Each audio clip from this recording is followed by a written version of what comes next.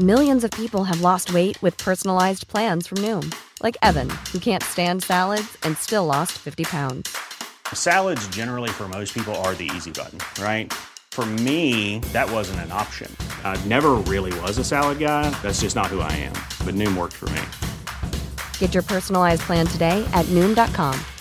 Real Noom user compensated to provide their story. In 4 weeks, the typical Noom user can expect to lose 1 to 2 pounds per week. Individual results may vary. Many of us have those stubborn pounds that seem impossible to lose, no matter how good we eat or how hard we work out. My solution is PlushCare.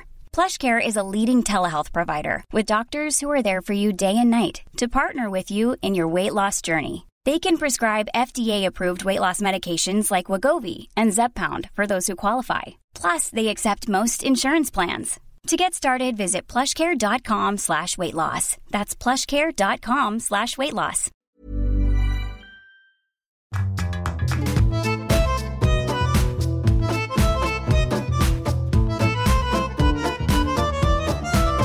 Hello, welcome along to Writer's Routine, the show where we take a sneak peek inside the working day of some of the most successful authors that there are. This week, our guest is Hugh Montgomery. Have a listen to this. Hugh is a professor, a practicing doctor, a lead expert on climate change. He's an ultra runner, he holds a world record, and now he's an author. We talk about his new thriller, Control, how he manages his insane work schedule and why he thinks that his brain works the way that it does and why he loves to be busy. And in amongst all of that, we find time to talk about the process. We chat about plotting, and in particular, what he thinks about that famous plot roadmap that I seem to love so much. I think I have a rough idea of the major signposts of, who the main character is, where we're ending up. And I have a legendarily appalling sense of direction in real life, and I have the same in stories. So I find myself wandering all over the place. But usually it turns out that there's good reason for those people to be there and for things to have happened. So I've just got to trust the fact that if there isn't, I'll just get rid of those chapters and jettison them at the end. But usually they turn up. So I tend to wander and find myself in the right place. That's roughly where I'm going. But the bits between, I'd love to claim there was a route map and I knew I was going down the A3 or something, but I'm not. I think it's quite an inspiring one today, so stick around. More with Hugh Montgomery on the way in this week's Writer's Routine.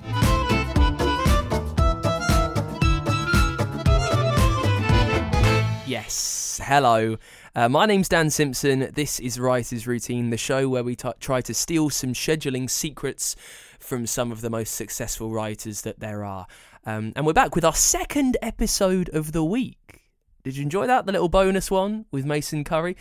I thought it was good to kind of drop that in after quite a slow December and start of the year that we've had. I thought that would be a nice little surprise. Now, in this episode, our guest is Hugh Montgomery. Before we get into it, let me just list his achievements and the work that he does, because it's quite phenomenal.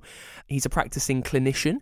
He's a groundbreaking genetic researcher. He helped discover the ACE gene, which influences physical fitness and endurance. He's a founder member on the UK Climate and Health Council. He's written kids' books, which have been turned into films. He's conducted research on Everest. He runs ultramarathons. He holds the world record for playing piano underwater. And after being badgered by Linda LaPlante, of all people, he's finally written his first thriller. It's called Control. It's all about a doctor that gets involved in crime. And they do kind of say, right, well, don't they? There's mystery, suspense, and a lot of stuff that only a doctor would know. It really does take you into the heart of hospital life and how a thriller could take place there. Now, because Hugh does so much, it's not the standard author interview that we usually have on.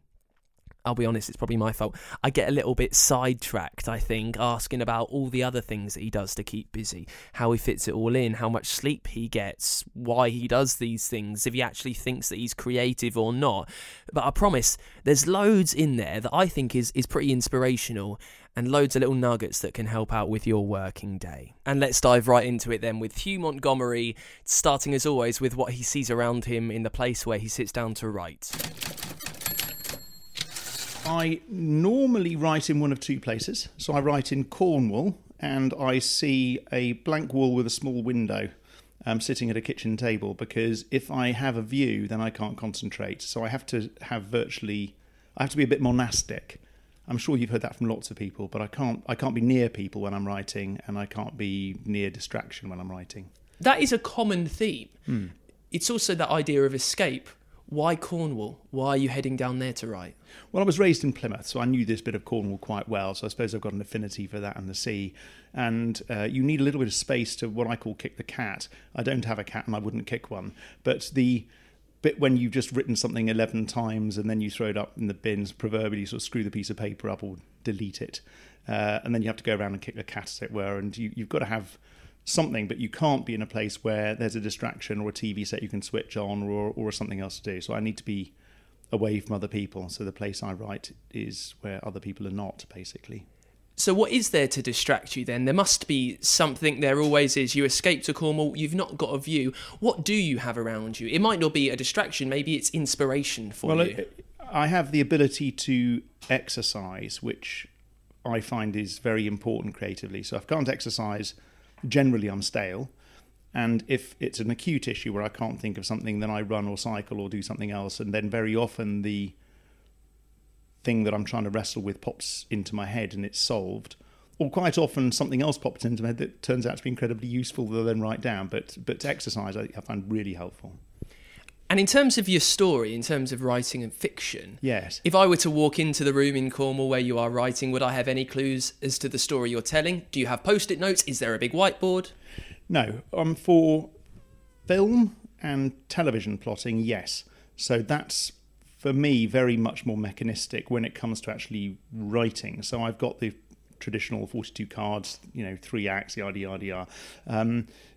Which I can then, because you've really got to be incredibly parsimonious. If it's 102 minutes, you've got to absolutely, every single thing has to absolutely matter, and you cannot just be discursive. For books, I've tended to make the mistake probably of knowing the plot and then just sitting down and writing, and then it just sort of happens.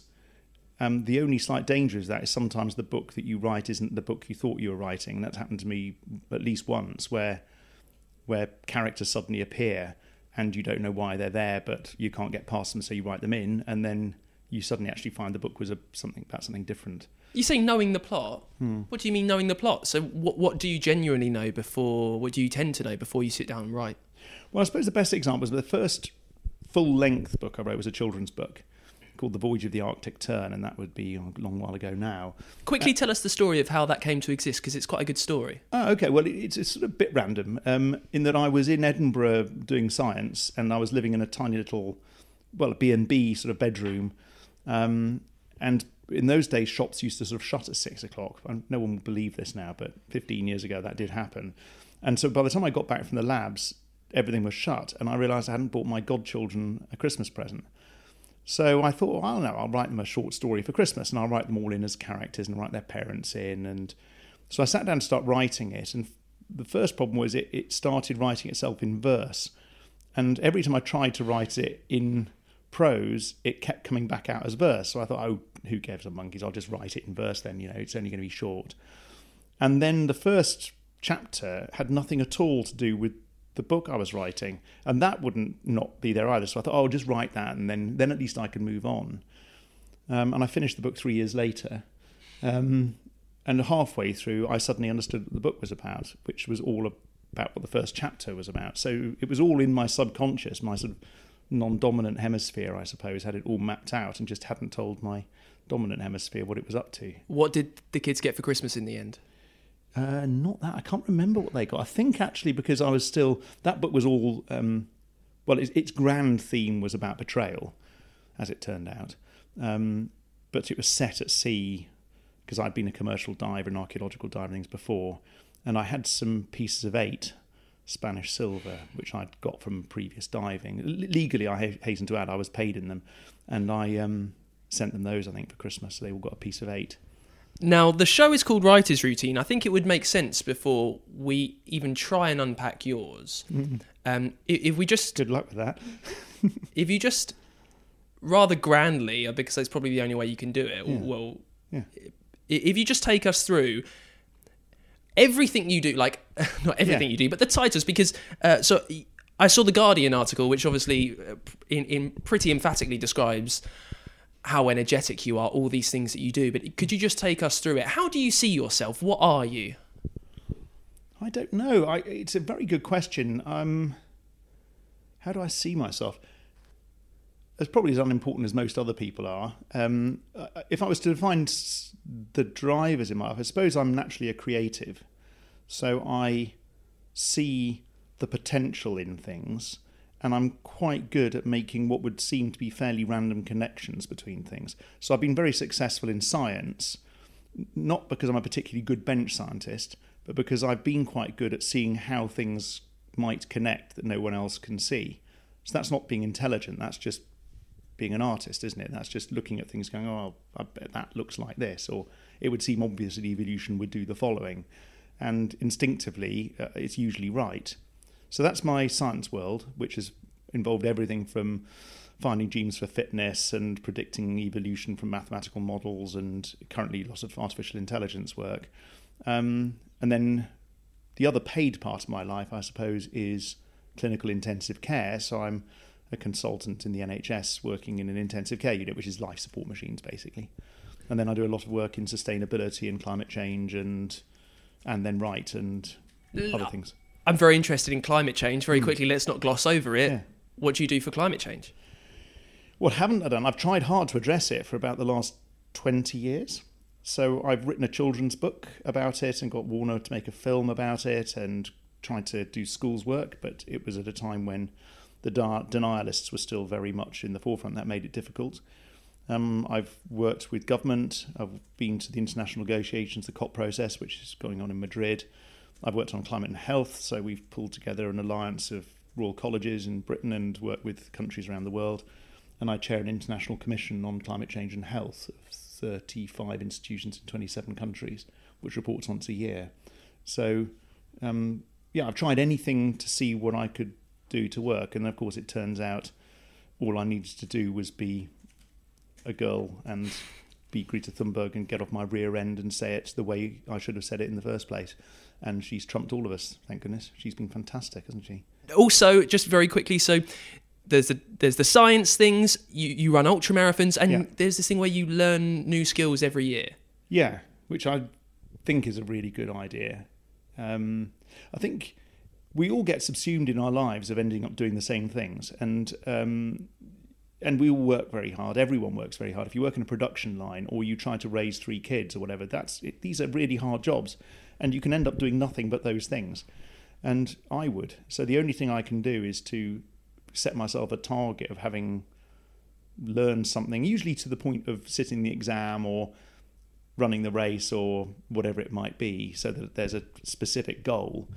And that's enjoyable. I think it's good for the brain, and there's good reason to say that it's good for the brain to do that. And there's actually some interesting stuff about remaining young and time. So I'll have to ask you the question. So when time, this whole thing, time goes quicker and quicker the older you get, right? And the conventional argument is when you're 1, you live for another year, that's 100% of your life. Again, when you're 50 and you live for another year, it's sort of 2% of your life. So that's always the thought that I've only just cottoned on to, by the way. No one has told me that before. It's just someone was saying, I'm in my late 20s, and someone was saying, I know. Someone was saying, this year's gone very quickly. And I was saying, well, is that because it's a year is now a 28th of your life rather than 10%? Well, it turns out probably not. Okay. So the answer is about surprise. So when things surprise you and are new, time goes slowly. Which is why if you go on a holiday for a week to somewhere you've absolutely never been, you've never seen those things before, that week can feel like forever. But the older you get, the more you've done everything. I mean, you've seen every version of every film, you've read every book with every plot, you've got up to and gone to work to do the same thing, and even interviewing me, you've interviewed 100,000 people like me, so everything becomes very much the same. And when everything becomes the same, things move really, really quickly. If you're surprised by things slow right down again. So if you're wrestling with trying to do a new thing, it slows time down. What's happening in this is so far away from writing, and you're in control, by the way. What's happening in your brain that's affecting? it's getting complicated. There are some clock functions in your brain that time register what's happening with events. And a lot of hormones as well as neurotransmitters will affect that, which is, there's been some very interesting experiments where if you put people on, strap them into sort of chairs, and the chair suddenly gives way and they drop into a safety net, it might be said, but it's not the most relaxing experience. If you ask people to estimate the time of the drop, it's totally different from the person in the chair from the person watching it. So they estimate in the chair that it might be, say, 6 seconds. The person watching it might say 2, and in reality it might be 1.5. So it's adrenaline does a lot to do with that. So being frightened or excited helps, but it's also certainly true that being engrossed in learning something new. And I'm not telling you anything that's not your own experience. If you were trying to learn to play the guitar or the piano, or trying to build an Airfix kit the first time, you can be sitting there for ages, and time just, you lose track, don't you, of time. And I certainly find that with writing, that I can sit down and lock in, and I have no idea how much time has gone by. And sometimes it can be a matter of minutes that seems like hours, and sometimes I can have been there for the entire day and scarcely moved. Because you're in that state of flow. I think scientists call it, Eckhart Tolle calls it no mind, which is the detachment of your thoughts and the ego of your brain taking over. It's that little space. Yeah, and it's true. And it's certainly that sort of dissociative state, I think lots of writers I speak to say that they do the same thing. Some have control. Some sit down and write line by line, know what they're doing next, sculpt the next sentence. If you read Stephen King's On Writing, it sounds very much as if an awful lot of what he's doing is very, very well process driven. For a lot of other people, it is disappearing off into that other space where things happen. And I certainly had that experience of once when I was writing the first children's book, where I was writing and I became aware that it was getting faster and faster, and to the point when I couldn't think as quickly as it was coming out of my fingers. And it was the best writing that happened, but it was a very peculiar feeling. I know that the Greeks and Romans would have talked about the muse dictating, and others would talk about possession. I would say from experience it felt like possession. It felt like I was being controlled. And I knew at the time that if I carried on it would be the best thing I'd ever written. But I also had the vague feeling that I'd crossed the Rubicon. Somehow that if I let that happen, I might never come back to being the same again. So I stopped and went for a walk. And I often wondered what would have happened if I'd carried on. But I'd obviously got myself in that state of flow. And you hear it, I'm just trying to think, famous climber, Clouds from Both Sides. Name will come back to me, brilliant female climber. And she describes in her autobiography of doing martial arts and finding that feeling of flow, and then climbing, and it finding the same thing. It almost felt as if she was being lifted up the mountain, because everything was just happening without her having conscious control. So I think writing at its best can be like that. What was the first new skill that you learned when you had cottoned on to this idea of it makes you feel like you're living a longer life? Well, that's a very good question. What was it? I've been doing it for absolutely ages. Because sometimes it's not a new skill per se. It might be I'm going to write the new book this year, or go back to I'm going to do this year I was aiming to do an Ironman because I haven't done one before, but I have done lots of sports. So sometimes it flips and flops. I'm thinking back. It all started when I was at Barts as a junior doctor. So I wonder what the first one was. I could probably just nearly all of them that I've done.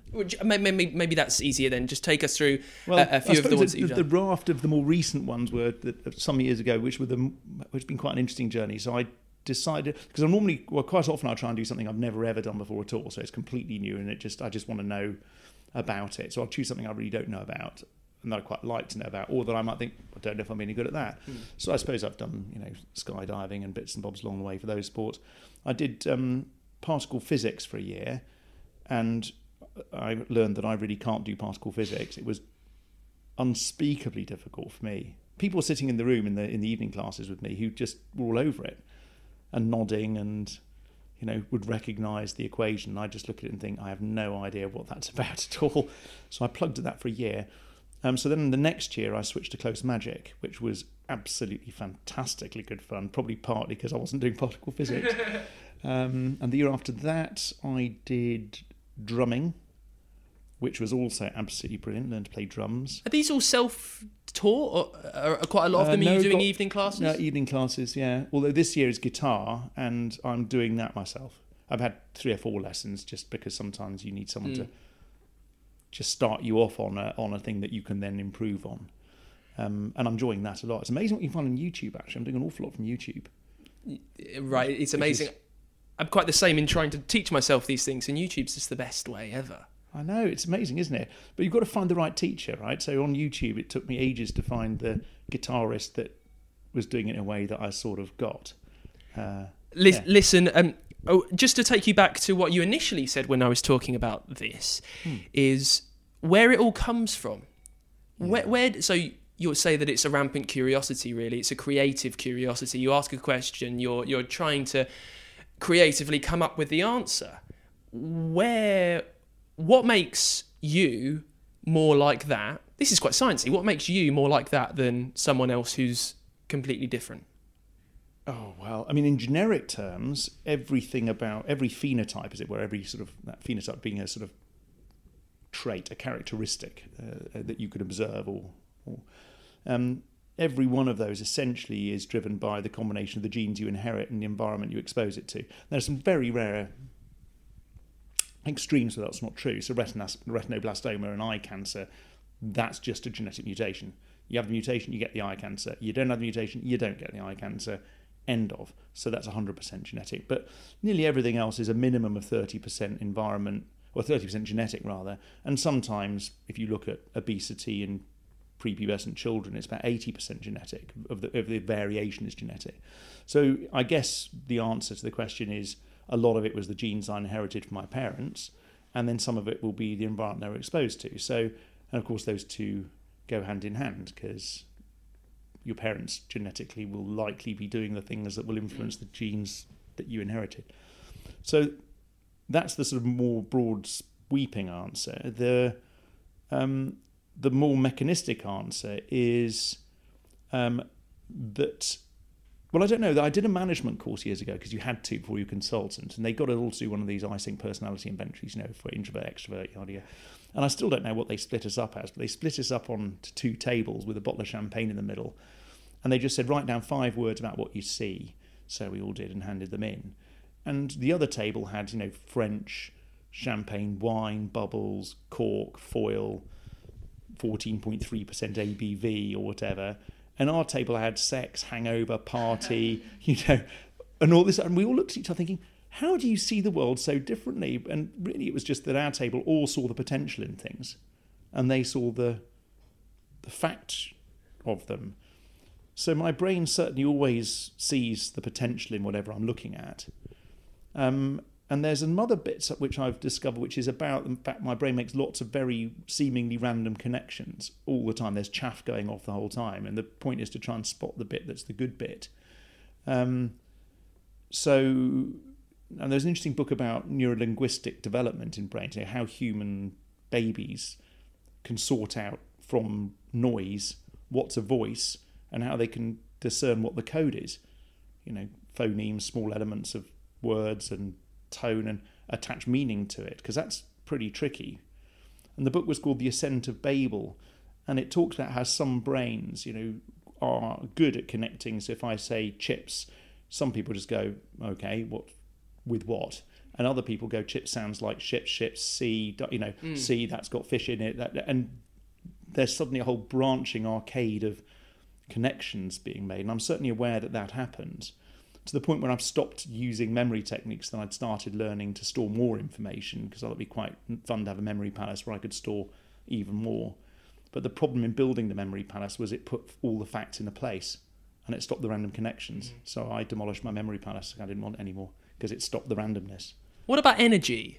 So I was chatting to another author, Jeffrey Archer, actually, recently, and he was saying he believes energy is a God-given gift. Now, perhaps he's looking at the world from a different place that you are.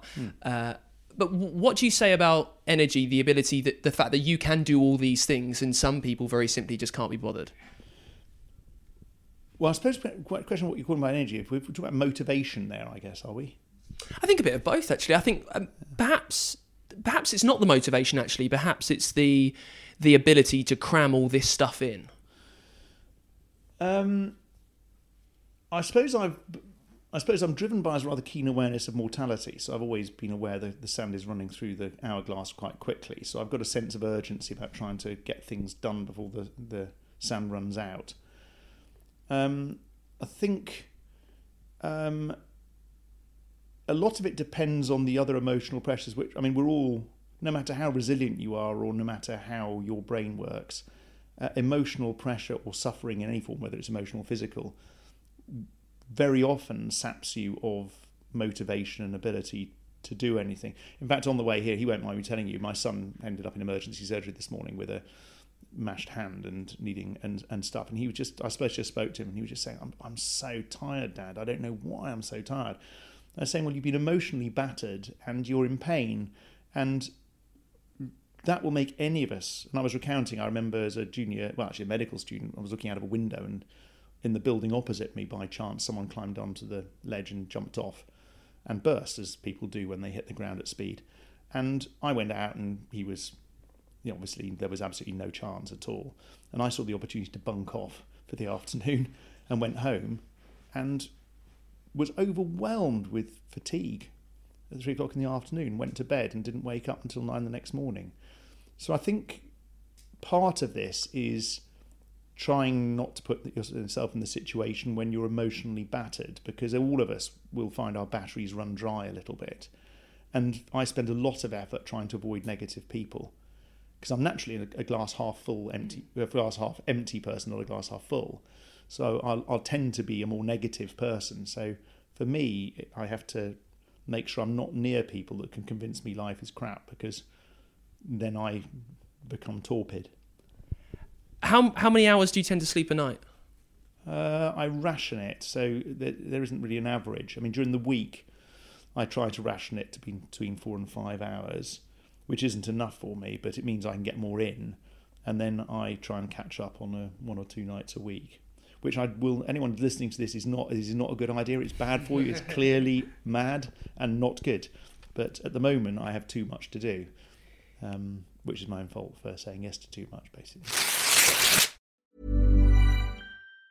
If you thought the only way to get a more defined jawline with natural-looking results was through surgery, think again. Juvederm Volux XC is a non-surgical injectable gel filler that improves moderate to severe loss of jawline definition and can help you achieve natural-looking results with little downtime. Even better, this improved definition lasts up to 1 year with optimal treatment. No maintenance required. Improve jawline definition for a smooth, sculpted look with Juvederm Volux XC. For important safety information and to find a licensed specialist, visit Juvederm.com. That's JUVEDERM.com. Not for people with severe allergic reactions, allergies to lidocaine, or the proteins used in Juvederm. Common side effects include injection site redness, swelling, pain, tenderness, firmness, lumps, bumps, bruising, discoloration, or itching. There's a risk of unintentional injection into a blood vessel, which can cause vision abnormalities, blindness, stroke, temporary scabs, or scarring. Talk to a licensed specialist to find out if it's right for you. Hey, I'm Ryan Reynolds. At Mint Mobile, we like to do the opposite of what Big Wireless does. They charge you a lot, we charge you a little. So naturally, when they announced they'd be raising their prices due to inflation, we decided to deflate our prices due to not hating you. That's right. We're cutting the price of Mint Unlimited from $30 a month to just $15 a month. Give it a try at mintmobile.com/switch. $45 up front for 3 months plus taxes and fees. Promo rate for new customers for limited time. Unlimited more than 40 gigabytes per month. Slows full terms at mintmobile.com. Millions of people have lost weight with personalized plans from Noom. Like Evan, who can't stand salads and still lost 50 pounds. Salads generally for most people are the easy button, right? For me, that wasn't an option. I never really was a salad guy. That's just not who I am. But Noom worked for me. Get your personalized plan today at Noom.com. Real Noom user compensated to provide their story. In 4 weeks, the typical Noom user can expect to lose 1 to 2 pounds per week. Individual results may vary. We'll have more with you in just a sec. I've just been down the post office, actually. Just finished sending off a bunch of swag to those who have supported us over at Patreon. So if that's you, sit tight. You'll get some nice things through the post, hopefully in the next week or so. Some badges, bookmarks, some thanks. If you want some, if you want to help out the show, I'd love for you to pledge and support us over at patreon.com/writers routine. You see, quite a lot goes into making this and bringing the show to you every week or so. Yes, I know we had a break over Christmas, but come on. Quite a lot does go into bringing this as often as we can, and I love it all. The reading, the researching, the interviewing, the editing, all of that. But costs do add up. So if you would like to help us out, it doesn't take a lot at all. But if you've learnt something over the past 80 episodes now that's helped the way that you tell your stories, if you'd like to say thanks to the show, I'd love you to send over anything that you can. Doesn't matter what it is. $1 or so a month really goes a long way. You can help us out over at patreon.com/writers routine. Earlier on this week, we had a bonus mini episode from Mason Curry. He made the blog Daily Rituals back in the late noughties. Then he wrote a book about it, which came out back in 2013. He's back with the brand new book, Daily Rituals, Women at Work. And in the last episode, we heard all about his daily ritual. And he's back again, talking us through one of the most interesting routines from the new book. The American author Octavia Butler worked a series of, quote, horrible little jobs, including as a dishwasher, a telemarketer, a warehouse worker, and a potato chip inspector, while writing the science fiction novels that would eventually make her name. After work, she would be too tired to write, and also, as she put it, too full of other people. She said, "I found that I couldn't work very well after spending a lot of time with other people. I had to have some sleep between the time that I spent with other people and the time that I did the writing. So I would get up early in the morning. I generally would get up around 2 o'clock in the morning, which was really very much too early. But I was ambitious, and I would write until I had to get ready to go to work." That is Mason Curry, a routine from his brand new book, Daily Rituals, Women at Work. You can get a link to buy it if you fancy right now. It's on the show notes, however you're listening to us. And you can also hear all about it in the last bonus mini episode that we released a few days ago. Before we get back into it with Hugh Montgomery, let me just remind you of another way that you can help out this show. This is if you're listening to us over in America. We've teamed up with Libro.fm audiobooks to give you a fantastic deal. They let you purchase audiobooks directly from your local bookstore. You can pick from more than 125,000 of them, including New York Times bestsellers, recommendations from people in the know, booksellers all around the country. With Libro, you get the same audiobooks at the same price as the largest company out there, but you're helping the little guys. You're paying back to the writing community. Now, you can get a 3-month audiobook membership for the price of one. You need to go to Libro.fm and enter the code ROUTINE, all capitals, ROUTINE. And then with each listen, you can take pride in knowing that you're supporting local bookstores. Go on, test it out, give it a go for a few months, see how you find it. Libro.fm and enter the code ROUTINE. Let's get back into it then with this week's guest on Writers Routine, Hugh Montgomery, he of the absolutely insane work schedule. He's a professor, a practicing doctor, a lead on climate change. He's written kids' books which have been turned into films, and his new one is a thriller. It's Control. It's set in the medical world. Now, we talk more about the story in this half, what keeps the plot going, how it's his characters that keep him fascinated, and why he enjoys rolling up the qualities of all the horrible people that he's ever met at work and squeezing them into one villain. We also talk about the science of the brain. How ridiculous is that for this show? Talking about the science of the brain with one of the UK's experts on such things. We find out actually what makes you creative as well. And we start with the book, talking about why, for such a busy man, to write it, he had to just completely escape. Right, and this one was a good example. That wasn't Cornwall. I went to my mate Eddie has got a converted barn in the middle of Normandy, where there is absolutely no one. I mean, it was terrific. I could cycle about 8k to a tiny village where I said bonjour and merci and basically exited with cheese and wine, and that was my routine for about 2 weeks. So I would get up, set the alarm at 5 to 5, be out of bed at 5, make coffee, because I'm a caffeine addict, and that's my treat for getting up in the morning, so I make nice coffee first thing. Then I would sit down and start writing about 5:30, and I tend to work in blocks-ish of about 2 hours, I suppose. If it's going really well, I can run on for ages. And if it's not going well, it might be 25 minutes and I'll get up and kick the cat, as it were, and then sit down again. And I will usually build in some exercise as well. So this year I've got the guitar, so I would pick that up and build in 20 minutes of a YouTube to learn a bit more of Stairway to Heaven or some 1980s rock anthem I'm trying to remember, something like Pink Floyd. Usually go for a run or a cycle for an hour and a half in the afternoon, but otherwise would work through usually till 7 or 8.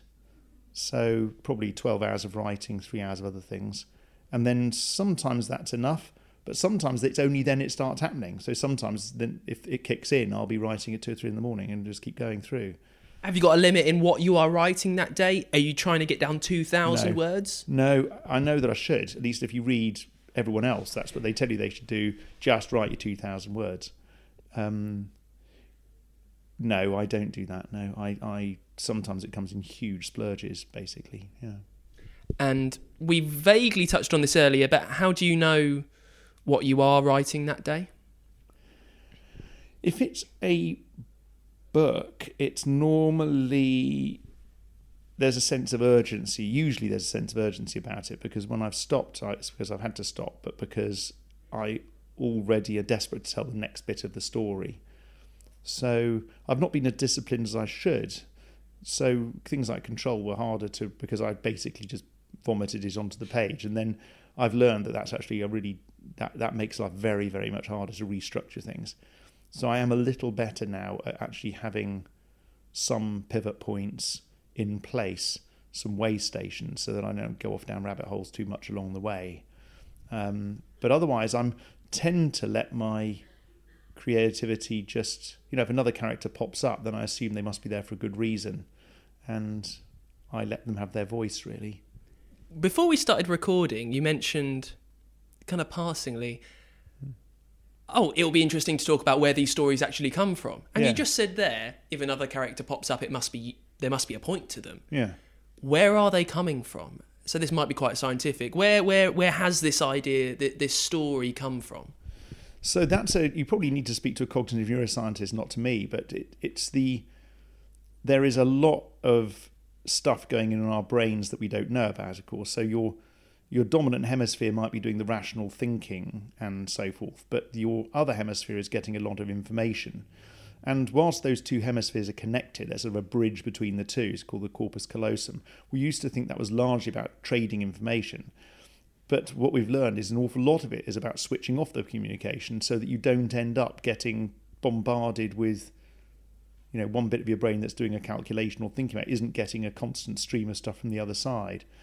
And you can see this sort of fact that you've got this duality in experiments in the 60s, not experiments but treatments for epilepsy, where they split the brain to stop the epileptic sort of electrical waves spreading from one hemisphere to the other. And you could find someone getting out of bed in the morning and undoing their pyjama buttons to try to get a shirt on, and the other arm would have quite the other idea because the hemisphere wants to go back to bed, so it would be doing all the buttons up, trying to put the clothes back on again, and one would be sort of resetting the alarm and one would be switching it off permanently, and because the two hemispheres were competing with each other about what they wanted to do. So I think there's an awful lot of stuff that's going on in the non-dominant part of your hemisphere that's plotting out the process that you probably don't know about. And of course we all, at least there are good data for very short-term decisions that we probably don't make those decisions at all.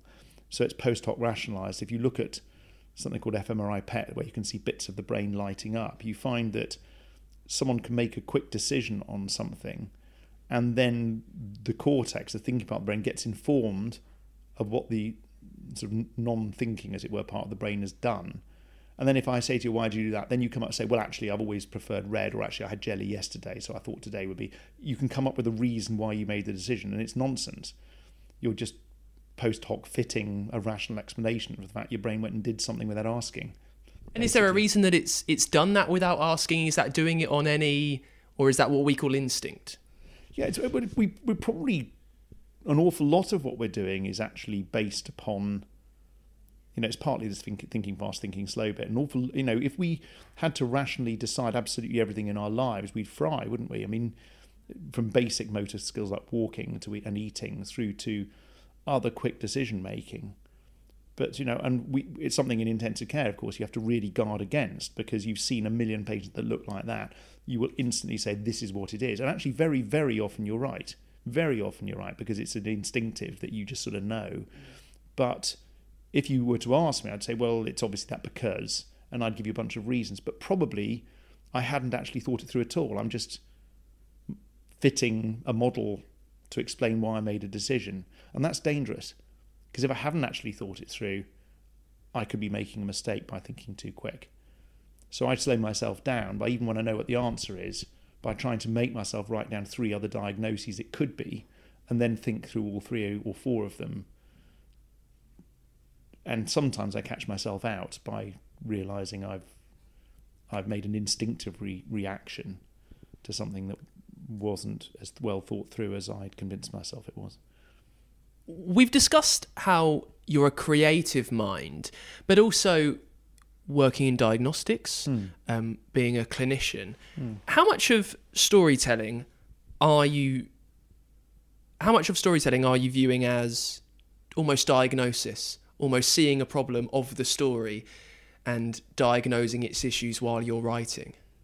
It's a very good question, actually, and probably more a good question than you thought it was when you asked it, because diagnoses are stories. They're all stories. No one comes in and says, hello, I've got a non-Hodgkin's lymphoma that's of grade whatever. They don't come in with that. What they come in with is a story. And I'm really, really very antipathic to this idea that all you do is take an American model where you just spend more money and put people in scans. Because if you run tests, statistically, 5% of tests you run will be abnormal by definition, because that's just the nature of statistics. And then you convince yourself that must be meaningful, so you do another 20 tests, of which another one's going to be positive. And sometimes it's irrelevant. So tests should be reserved to confirm the diagnosis you've already made, or to separate out 2 diagnoses you may have difficulty in deciding between. And it all starts with the story. So the most important part of a consultation, and if any of you are listening to this at home, you might recognise this, the most important thing to you, and should be to your doctor, is the time of listening. For you to tell your story. What happened first? What was the first thing you noticed? What happened then? And if you ask the right questions and help that person tell their story, you often end up with a diagnosis. The examination then helps you confirm it, and the tests are often irrelevant after that. I was interested in the characters to start with. I'd met some less pleasant people in life, as we all have, and I'd met some good ones. And it's quite fun to be able to roll up the bad ones into one. And I was interested at the time with, I suppose, it's all Shakespearean, isn't it? The flawed hero. So this case actually completely flawed, but with a few redemptive features. And we've all met people like the absolutely fabulous, whoever they are, but in every other way totally reprehensible. So the main character in this Trenchard is like that. He's an utterly, utterly reprehensible beast. But if you wanted an operation and you get him to do it, you would want him to do it because he's technically a genius. So you definitely want him. But he's got absolutely no moral principles at all. So I think those sorts of characters are interesting. I like the idea of how far people draw the line in the sand for what's right and what's wrong. And that I won't give game away too much about that, about one of the other characters and what they decide to do in the end. But those are, I suppose, the interesting things. But then, of course, the fun part for me was the voice for these people, because there are scenes which were just tremendously good fun to write. And because I've been there, I can see them, and it's great to be able to describe something which no one else would have seen, I wouldn't have thought, and describe it in a way that's real. So there's an operating theatre scene which, no one from the outside is ever going to see that, I wouldn't have thought. But it's pretty close to the truth in terms of the way it feels. So that's fun. And I like dialogue. And it was quite fun to hear what these people had to say and the way they said them. So these are the big questions that you're asking yourself. Yeah. How did all that mould itself together in your brain as an idea? When you sat down to start writing Control, what did you know that it would be? I knew who the main, not protagonist, the nasty piece of work was, and I knew what was going to get done to him, because it was unspeakably unpleasant. Then I had to think why, because it was so unspeakably unpleasant that you know, no viewer or reader is going to tolerate something really nasty being done to something unless they can really be on side with it, right? Otherwise it's just all distasteful. So he had to have been sufficiently nasty a person. And I won't tell you what the original was, because when I took it to Bonnier originally, I was told it was too dark. And I said, well, what do you mean too dark? There's no such thing as too dark for a medical thriller. But the thing I'd got him to do was considered so unspeakably bad that actually people would probably throw the book in the bin at once. So quite rightly, I listened and tempered it down. But yeah, and that was essentially where I started. And I knew the nature of the character who was redemptive in it, who was the goodie for the baddie. And I knew who he was and what he was like. And at what point did the rest of it come? Quite often on the show, we describe the format of a story as a roadmap. So you know where you're beginning, you know perhaps where you're ending. When are things becoming clear to you as you're driving down the road through the windscreen? Well, I don't know that I have a good roadmap, and I think I have a rough idea of the major signposts of, you know, who the main character is, where we're ending up. And I have a legendarily appalling sense of direction in real life, and I have the same in stories. So I find myself wandering all over the place. But usually it turns out that there's good reason for those people to be there and for things to have happened. So I've just got to trust the fact that if there isn't, I'll just get rid of those chapters and jettison them at the end. But usually they turn up. So I tend to wander and find myself in the right place. I know roughly where I'm going. But the bits between, I'd love to claim there was a route map and I knew I was going down the A3 or something, but I'm not, I'm afraid. No, I just sort of wander and look at the view and describe what I see until I get to the next place. I think lastly, and this is not about the process of the day, this is about the process of the story one more time. How much do you think about the next word that is coming? Oh, that's a good question. Usually not at all. Unless I'm writing a very specific, so for poetry, I'll think really, yeah. So for poetry, I think very, very precisely. Yeah, what was it? Who was the famous author that, you know, described basically spending the whole day crossing out a line and then the next afternoon putting it back in again? I forget who that was now. But for poetry, it's very precise, very, very precise use of language. And my second children's book, actually, although my first children's book was in poetry, that just flowed. I didn't think too much about that because it was a children's story told in verse. Admittedly, 232 pages of verse, but it galloped along. My second children's book, which told more to adults, oddly enough, was called Cloud Sailors. And that I tried to almost write prose using the immense richness that you would find in poetry. And that took me ages. It's a really short book, but for there I thought about every single word. And it took ages to write. But normally for a thriller, no, it just belts out basically, and I don't think about the next word at all. And that is it for this week's Writer's Routine. Massive thank you to Hugh Montgomery for sparing the time in his ridiculous schedule, and for everyone down at Bonnier for making it happen and giving us the space. If you heard anything in there which you think will help the way you tell your stories in the weeks to come, or you've enjoyed anything you've heard in the 2 episodes we've given you this week, I'd love for you to support the show over at patreon.com/writersroutine. You can also leave a review for us over on the Apple Podcast Store if that's how you're listening to us. If it's not, it's all right. Just tell someone that you know. Include us in the writing community over on Twitter. And you can give us a follow on Twitter as well. It's @WritersPod. We're back next week with the writer Paul French talking about his news stories of old murders in China. He's released them as an Audible special compilation kind of thing. You can find out all about that in next week's Writer's Routine with Paul French.